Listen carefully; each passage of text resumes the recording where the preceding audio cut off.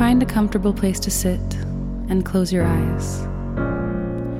We'll start by taking 3 cleansing breaths. In through your nose and out through your mouth. In through your nose and out through your mouth. And one more time. In through your nose and out through your mouth.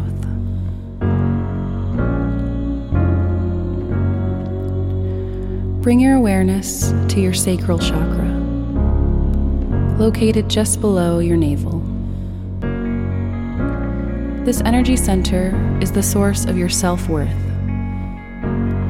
It rules your ability to be creative and experience pleasure. It is also connected to your career and your willingness to receive abundance. Now that you are aware of this chakra, see warm honey gold light begin to swirl around the area just below your navel.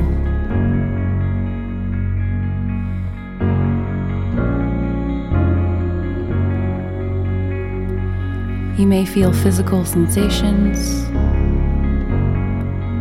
Just allow that warm light to swirl around.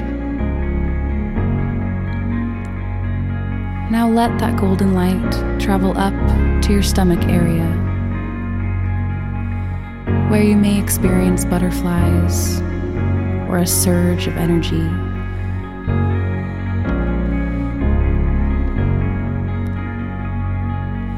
Now let that golden light spread up to your heart.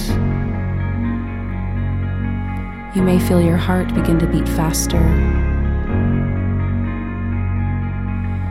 Allow that warm golden light to travel up to your throat, where you express your divine creativity. Now let that energy spread up to your third eye, at the center of your forehead, where you can see the physical manifestation of your creative vision. Now allow the warm golden light to travel up to the top of your head, where divine information comes in.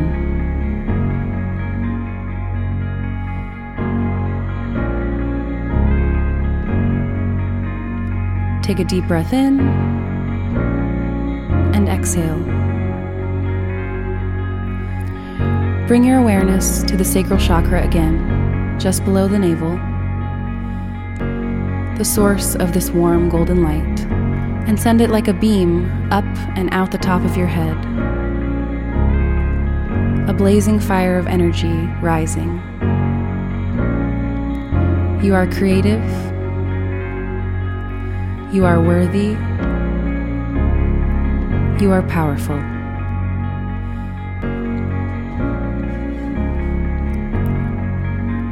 Sit quietly here and allow yourself to relax.